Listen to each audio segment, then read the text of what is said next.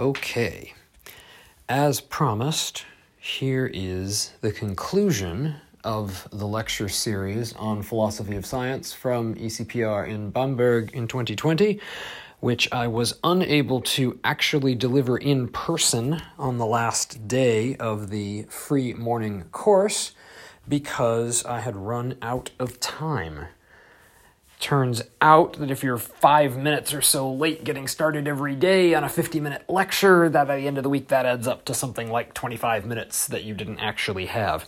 And that's about where we are.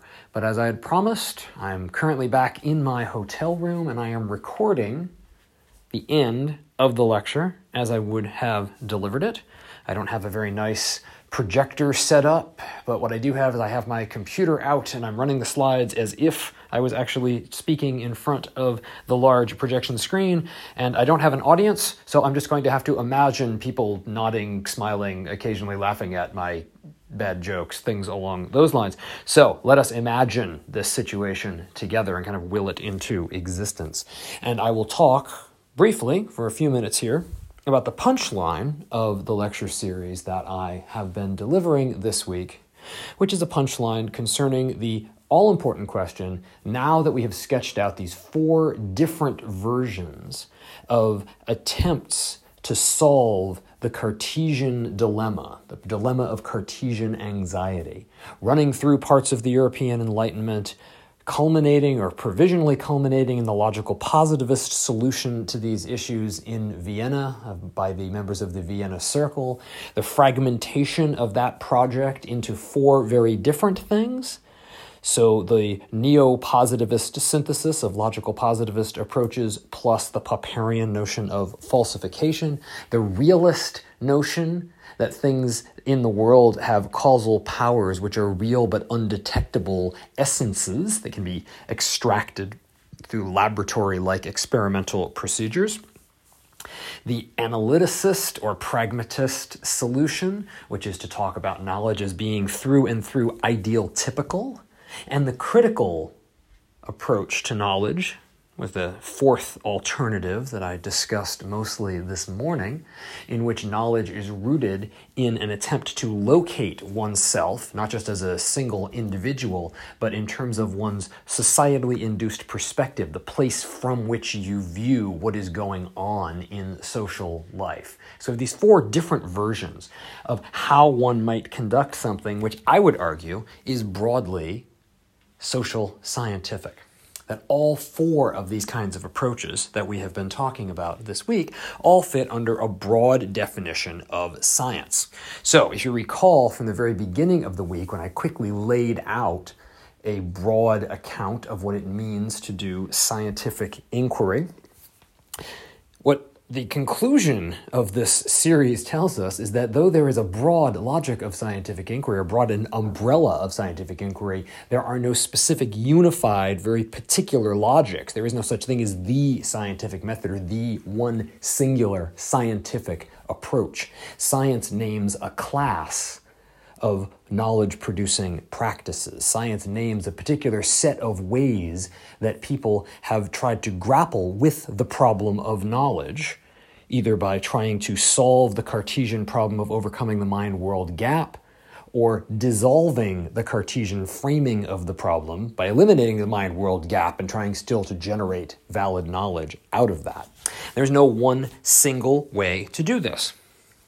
So this grand tour that we've been on this week, if nothing else, should reaffirm or reinforce for you the idea that the only valid definition of science that could actually capture these different things is a very broad definition. Unless we wanted to say that one of these approaches was uniquely scientific and the others were not. And I think that's very, very difficult to do precisely because, as I have tried to talk about throughout the week, each of these approaches has strengths and weaknesses. Each of these approaches has claims and defenses against counterclaims from other approaches. So it's very hard to declare one of them the winner in the science fight. All right, so instead of doing that, my suggestion is what we should do is continue to operate with a very broad umbrella, a broad category of scientific modes of inquiry. And that definition of science, that very broad definition, would emphasize three things that I think are common to everything that we have talked about this week. And the first important characteristic of something we should put in the region or box called science would be systematic links between premises and conclusions. This differentiates claims that are meant to be evaluated scientifically from claims that are meant to be evaluated, so shall we say, politically, in which political speech, right, evaluate a good piece of political speech based on the sorts of reactions that it provokes among people who listen to it, not necessarily on its logical consistency. So internal logical consistency, systematic links between premises and conclusions are one of the main characteristics of a scientific statement, which is another way of saying to call a statement scientific is to suggest that it is legitimate to criticize that statement based on its systematic links between premises and conclusions. If we regard a statement not as scientific, then it becomes inappropriate to apply those sets of standards to it. A second thing that I think is common to all the modes of knowledge production that we've been talking about this week is that a scientific statement is subject to some kind of public criticism for the sake of improvement. Now, what I mean by that, and the reason I'm avoiding a loaded word like progress here, is that some of the approaches we've talked about this week believe that enough, the correct kind of public criticism of a statement will eventually lead it to a progressively better representation of the world as it actually exists in and of itself. Other kinds of approaches do not necessarily do that, particularly monist approaches do not think that there is a certain true representation of reality on which we will eventually converge. And the approaches we've talked about this week differ in terms of how they cash out what that public means and how wide that public should be. Neo-positivists, somewhat in common with analyticists, would suggest that the primary public is the community of research scientists, whereas realists and critical theorists, especially critical theorists, would suggest that the relevant public has to be much broader than simply the people who are certified as analysts who are actually engaged in scientific research, who bear badges and have credentials and so on and so forth. So regardless of the size of the particular public and regardless of exactly how improvement gets cashed out, I think you could say that all the approaches we've talked about this week believe that scientific statements are something other than expressions of personal or subjective commitment. If there is a commitment in a statement, in order to make it a scientific statement, you have to make the claim somehow amenable to criticism so that it could be made better. And then the third thing that is common to the various approaches that we have looked at this week is that they're all focused on producing what you might call worldly knowledge, knowledge of things in the world. Now, what these different approaches mean by things and the world differs. The way they implement those kinds of terms are different, but all of them have in common that they are attempts to produce knowledge of things that are part of the world as it exists, and not things that are transcendent above the world. In other words, none of these approaches purport to be able to answer questions of ethical or moral value. So they all would suggest that really what we're dealing with here is the sphere of the empirical, the sphere of the actually existing. This is true even for critical realists who suggest that there are undetectable causal powers that make things do the kinds of things that they do in the combinations that they occur. But for a critical realist, those unobservable causal powers, because they are real, are part of the world. And we have something like ideal types, which are not understood to be true or false, but as useful or not useful. And that is precisely because ideal types are not understood to be things in the world, but instead ways that we apprehend the world. All right, so each of the different approaches we've talked about this week has a different sense of what the world is, but they all agree that we should orient our knowledge, our scientific knowledge, toward the world, and not toward, say, trying to evaluate the ultimate ethical significance of human existence or something along those lines. We have approaches in our broad panoply of knowledge that do that, things like theology, but those kinds of approaches would not fit under this broad definition of science. The broad definition of science, however, leaves lots of room for variation, and it is that variation that we've been tracking over the course of the last several days. So what I want to do here at the end is I want to actually draw together the kinds of distinctions that have been floating around and animating a lot of the discussions that I've been engaging in so far, and draw them up as a nice little 2x2 with a little bit of a division, a systematic division of approaches that we've been talking about in a way that I think is a helpful ordering. It makes sense of what we've been doing. One of the dimensions that I've talked about quite a lot this week has been the distinction between mind-world dualism and mind-world monism. So theory in a dualist approach is a set of mental constructs that is compared with a non-mental world, a world that exists outside of mind. So dualism is all about theory and the world having to in some way be joined through representation. Theoretical claims and the empirical claims that follow from theoretical claims are representations of what actually exists in the world. Monism, on the other hand, roots theory not in this kind of representational practice. Instead, theory is a way of ordering our practical experiences in the world. So theory comes from involvement rather than theory coming from outside of the world and representing the world, right? So these two different kinds of directions for how we think theory is built and what we think theory actually consists of. The other dimension that I have spent quite a lot of time talking about this week is the distinction between phenomenalism and transfactualism. And I deliberately use unfamiliar terms here because the distinctions that we have currently operative in a lot of our everyday language for talking about this stuff are kind of misleading. Because instead of phenomenalism, what we would often say is empiricism. But empiricism would suggest, as a philosophical doctrine, that we can only really be sure of the evidence of our unaided senses. And that, I think, is a problem. So to broaden this out a little bit, instead of calling it empiricism, what I have termed it is phenomenalism. And the term phenomenalism is meant to pick up the notion that all we can know about are things that we can experience, which is to say things we experience either with the unaided senses or things that we experience with enhanced senses, using prosthetic devices for measurement and observation. Some of those prosthetic devices may be physical, so the glasses that we wear. Some of those devices may be conceptual, such as ideal types and other kinds of theoretical conceptualizations. That those are the ways in which the ways through which we are able to perceive and experience particular things.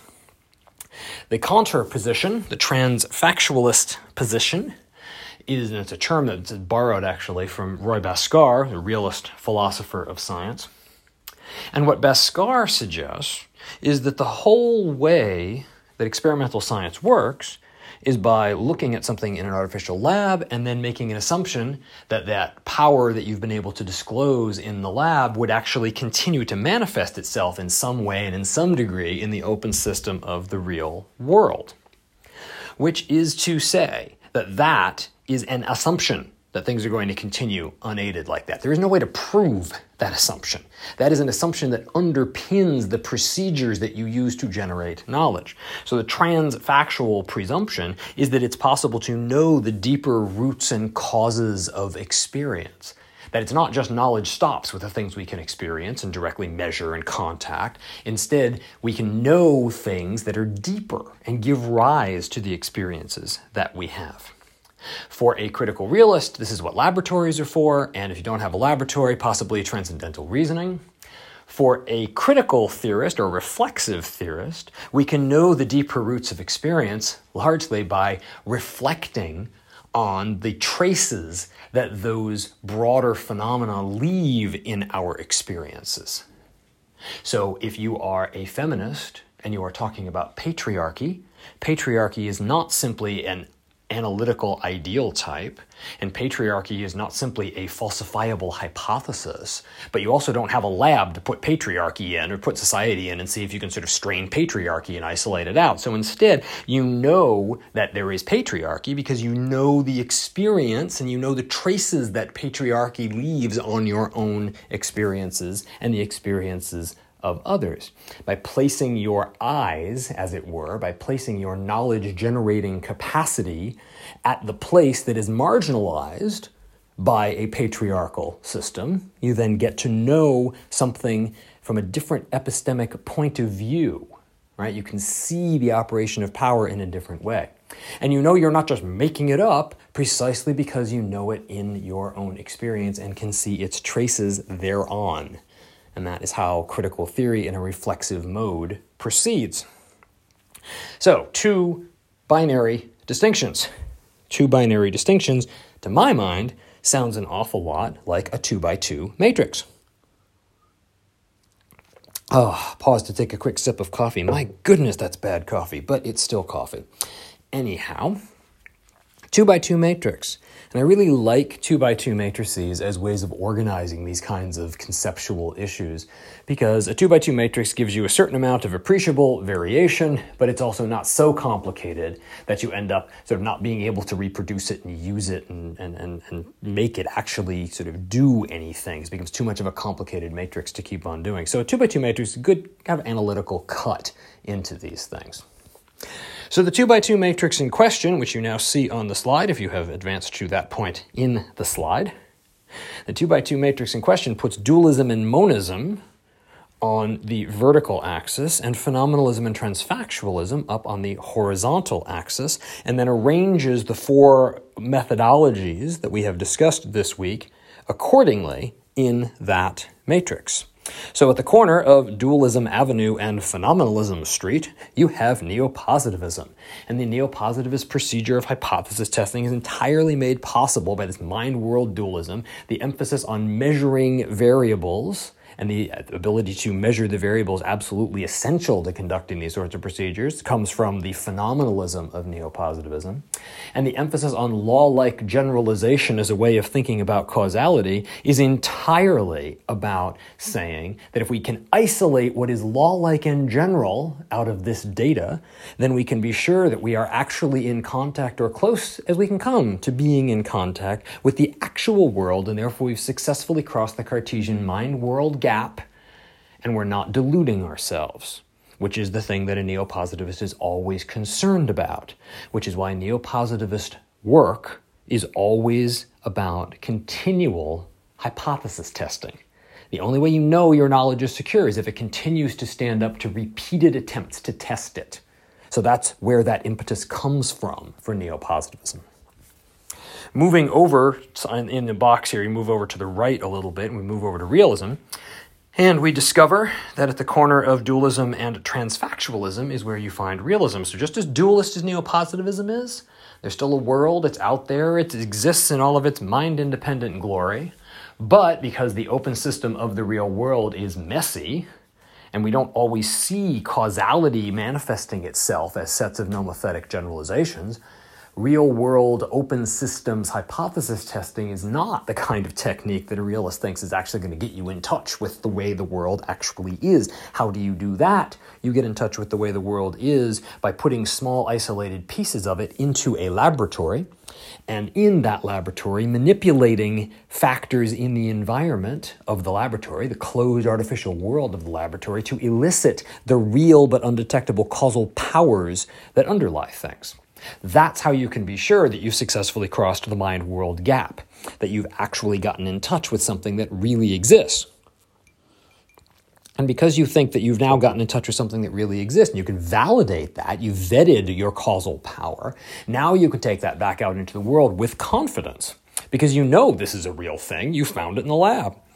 You're able to utilize that to then construct explanations which will help you talk about the conditions of possibility for actual actions that might actually happen in the real world. So that is the way that realists try to solve that Cartesian problem. On the bottom row, we have our monists, And when we are talking about various flavors of monism, monists do not start with that kind of mind-world dualist position. So the subject is embedded in the world. There's a set of ongoing transactive flows from which these things arise, rather than a gulf between the mind and the world that somehow has to be effectively crossed. So at the intersection of monism and phenomenalism, you have this analyticist position, which I've suggested is nicely exemplified by Max Weber's approach to thinking about ideal types and ideal typification. I think what's really essential about an analyticist position is that an ideal type arises from concrete sets of involvements and helpfully solves problems that arise in the course of those involvements. So that is what analyticists say is valid knowledge. Valid knowledge is knowledge that works to solve particular problems in context. And when we're talking about social scientists, the problems in question are research problems that emerge from the practices of the research community. And we take cultural values and we build them into ideal typical instruments, and we utilize those ideal typical instruments precisely so as to resolve practical research problems. And those are the groundings. That is the grounding for knowledge. In the fourth box, monism and transfactualism, we find our reflexive theories. These are our various critical theories, which suggest that the grounding of knowledge involves locating our perspective as knowers with relation to the rest of the social arrangements that make up our society. So it's not simply about personal experience. It is about reading through personal experience to the broader positionality that you as a researcher occupy. It is possible to occupy a position that may not necessarily have been your own personal experience. You can immerse yourself in other kinds of experiences and try to gain some sense of what society looks like from that point of view. Marx, as far as we know, was never actually a dispossessed factory manual laborer, but was still able to theorize what the world looks like from the perspective of that kind of alienation of labor. So that reflexive theoretical box suggests that since you don't have to start from this kind of Cartesian problem, you're not looking to have knowledge that corresponds to things. You're trying to look from a certain point of view, and a disciplined looking from that point of view.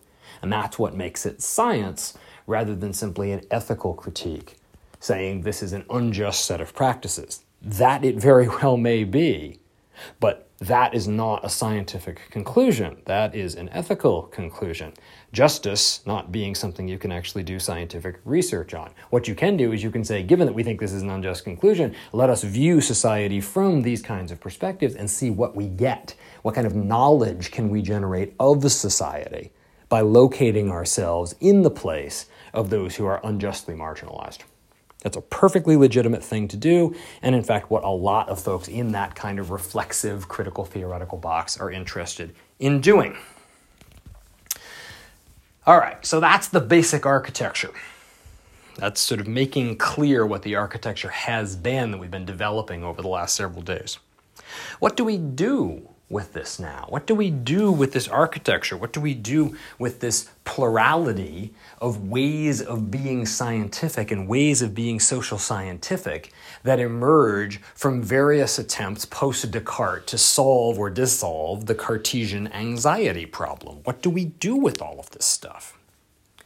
Well, one thing that our little grand tour should have taught you is that there is no justification in the philosophy of science for a single uniform approach to science.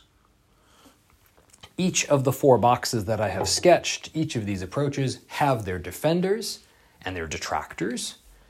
And in fact, even old-fashioned logical positivists have some defenders. There's sort of a neo-logical positivism that seems to be coming back against current neo-positivism. So there's debate ongoing about these things. You cannot find in the philosophy of science a single uniform justification for this being science and nothing else being science, right? All of these approaches seem to have a certain amount of plausibility, at least. Now, one of the implications of this, I think, is that because these are different approaches, we should start by by respecting those differences and not by combining them willy-nilly. Because if you just start throwing a bunch of incompatible things together into a pot and cook it up, you can call it soup all you want, but it's probably not going to taste very good. You cannot simply combine different methodologies without tacitly figuring out which one is actually going to take the lead in terms of basic things like the research design and the logic of inquiry of your study. This is methodologies we're talking about here, not methods. There is absolutely no reason why you cannot combine methods that are based on counting things and methods that are based on reading things and methods that are based on experiencing things and talking to people, right? You cannot. There's no reason you could say that those things there cannot be combined with each other. What produces incommensurabilities and incompatibilities are not methods. What produces incommensurabilities and incompatibilities are methodologies, because methodologies structure your study in a very different kind of way. So if I say I would like to go out and view society from the perspective of a marginal position, and I would like to articulate a set of knowledge claims that comes out of that, and I want to root those in experience, and my own reflexive self-location. Okay, so you're being reflexive so far. And then I want to use that information to code some variables and test some hypotheses. Okay, so what's just happened? Well, what's just happened here is you started in one place and then you subordinated the logic of your study to a neo-positivist approach. And let me be clear, that is perfectly fine if you are a neo-positivist. You have not, however, accomplished the thing you said you were setting out to accomplish, which is that you have not combined methodologies. What you have done is taken the output of one methodology and used it as an input for another methodology. That is not the same thing. You have a set of parallel studies that you are then linking together in kind of an accidental way, rather than some kind of organic fusion of these things. I do not think it is possible to organically fuse radically different logics of scientific inquiry.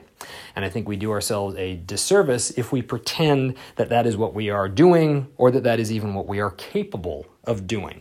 In practice, even when we start to say things like, well, there must be some basic sets of standards that every scientific methodology must adhere to, every scientific study must do this or must do that. As soon as we say that, we've chosen a methodology. We have decided which of these boxes we're going to be allied with. And we've said, okay, if you don't meet those standards, you're not science. So that then takes the diversity of scientific approaches and reduces it by saying, you can't play the science game. You're not part of this. That, I think, is a huge problem. There are no single common standards for evaluation across these four different boxes. The kinds of things that make for a good ideal typical account are not the same kinds of things that make for a good realist account. These are different. They generate different kinds of knowledge and different kinds of knowing. And that difference, right, that difference is in some sense irreducible. You cannot simply wish it away, right? You cannot simply take away that difference. You cannot turn that difference into something that you could subsume under one unified set of standards. In practice, what you would actually be doing is choosing one of the existing boxes, one of the existing sets, and subordinating everything else to it. And I don't think this is the most productive way to go. You certainly could, if you wanted to, launch a campaign to say only one of these boxes is science, only one of these boxes is appropriate, and that's the only one that I want to practice or permit to be practiced in my immediate environment. The difficulty with doing that, as I hope to have shown over the course of the week, is you have no support for doing that in the philosophy of science. Every approach has its own philosophy of science defenders and groundings. So you cannot say this is science and that is not within this box, within any of these sorts of approaches we've talked about this week. You can't say that because you don't have any philosophy of science justification for being able to do this. So what should we do instead? My suggestion throughout has been that what we should do instead is we should try to clearly draw up what we think these differences actually are. And the utility of drawing up these differences is that only then can we start to have a conversation about what these different sorts of approaches to knowledge production actually do for us. And what kinds of things can you get out of a neo-positivist study? What kinds of things can you get out of a realist study that you can't get out of a neo-positivist study? And so on, and so on. We don't have the capacity to compare the results of these different kinds of methodological approaches unless we start off with the suggestion and the proposition that there are, in fact, different methodological approaches. If we didn't start with that, if instead we said all good methodological standards have to adhere to, clearly defining your variables and testing hypotheses, then you would have ruled out the possibility that any of these other sorts of approaches might produce anything valuable. And I think that is precisely what we cannot do, at least not on the basis of the philosophy of science. So we need to begin with difference and distinction in order to actually have a dialogue about the relative merits of any of these things. And why would we want to have such a debate? I think we should have such a debate precisely because there is no philosophical answer to this question. There is no philosophically defensible alternative to a certain kind of pluralism, an irreducible pluralism, which is rigorous and engaged, but still pluralistic. There are different kinds of approaches. And those different kinds of approaches, I would argue, should be allowed to go forth in their own directions because different methodologies answer very different kinds of questions. And at the same time, different kinds of questions call for different kinds of methodologies. If you want to know something about a cross-case generalization, then you had better start utilizing some neo-positivist approaches in order to figure that out, because you can't do it otherwise. If you want to know how society appears from the perspective of the margin, if you want to know how power operates, you'd better start engaging in some reflexive techniques. You'd better start actually trying to self-locate your knowledge from a particular positionality in society. Different kinds of methodologies ask different kinds of questions. And given that, right, trying to actually have them go head-to-head so that one wins, creating a sort of cage match between these things, is probably not an especially good idea. Different methodologies cut up particular topics in their own ways and are going to produce results that are valid in their own terms all the time. And if we are ever going to have a situation in which any of these wins out over the others, it should at least be a fair fight. We should at least allow these different approaches to do what they're doing so we can see what they actually produce. And then find out practically what is it that they have actually accomplished at the end of the day. You can't cut them off at the beginning. You've got to give them a chance to actually go out there and prove themselves and demonstrate that they have useful things to say. So what this imposes on us is not the task of a too hasty synthesis or a quick exclusion of various things from the tent of science. Instead, it imposes on us a task of translation, a task of saying these are sets of results that are generated through the application of an ideal type approach. How would we understand these approach or these results in different kinds of methodologies? What would other methodologies make of these things? What happens if you have a couple of different methodologies trying to address a similar sort of topic and doing very, very different things with it? How do you make sense of that? And I'm not going to give you any firm answers for how you do this, point 2 of this and point 3 of that. No, I can't do that because these things still have to be worked out and have to be worked out in practice, and they have to be worked out by you as a researcher and by the community of researchers. What kinds of combinations do we find interesting? What sorts of complementarities and ways of reinforcing each other do these different methodologies have? We need people, researchers, scholars, who are broadly literate across these different methodologies, who are capable of translating between them. not for the purpose of drowning them all under one unified heading, but for the purpose of comparing and contrasting and allowing these different approaches to proceed in a complementary manner, in a way that is non-hostile, but still agonistic without being antagonistic, shall we say. These different sorts of approaches can produce different kinds of results, different kinds of findings, different kinds of knowing, different kinds of epistemic knowing. They're all in the broad tent of epistemic knowing, but different kinds of epistemic knowing. And that imposes on us this task of being able to kind of work across them and to work with them, not to unify them all into one particular blended vat of extremely cheap whiskey because you've thrown all of the individual things into it and stirred quite a lot, and it sort of tastes like mush at the end of the day. Not especially appetizing. So this task of translation is best accomplished, I would argue, by the kind of provisional mapping that I've offered here, or not necessarily my mapping. I mean, there may be problems with my mapping. Who knows? We'd like to write a better one. Please, I invite you to write a better one. I offered this as something that I think is helpful with making sense out of some of the differences and similarities between these different kinds of methodological approaches within the big tent of science.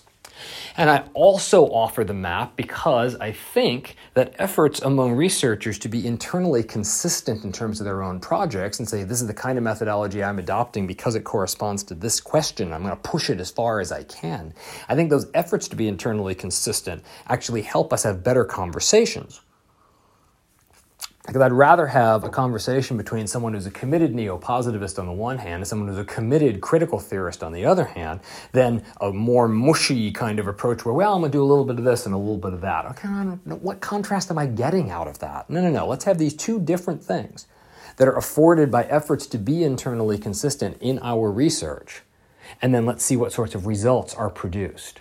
And then once we have a bunch of results, now we can have a much more expansive conversation about what we do with these different kinds of results.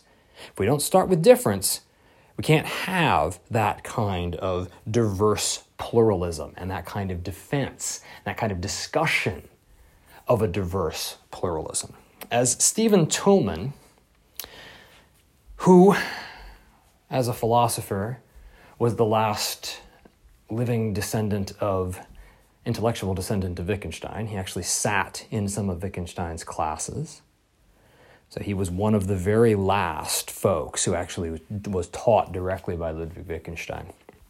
Toulmin wrote in the beginning of his marvelous book, Cosmopolis, this line, pair of sentences that I really enjoy.